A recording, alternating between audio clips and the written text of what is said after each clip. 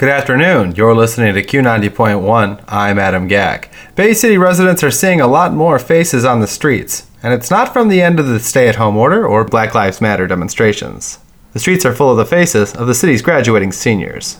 On Saturday, I met Arfin Golden and Mick Newsham as they were hanging banners on a lamppost on Columbus. Mick told me a little bit about their undertaking. We were hanging up banners for the class of 2020 for Bay City Central, Bay City All Saints, and Western High School.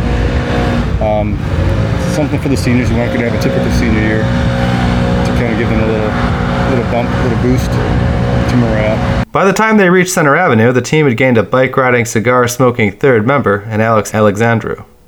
We don't do this in England, and it's pretty cool, so I thought, I want to be part of it. The banners with the graduating seniors will be up the next 2 weeks. From the Frank and Anderson Broadcast Center on the campus of Delta College, this is Q90.1 News.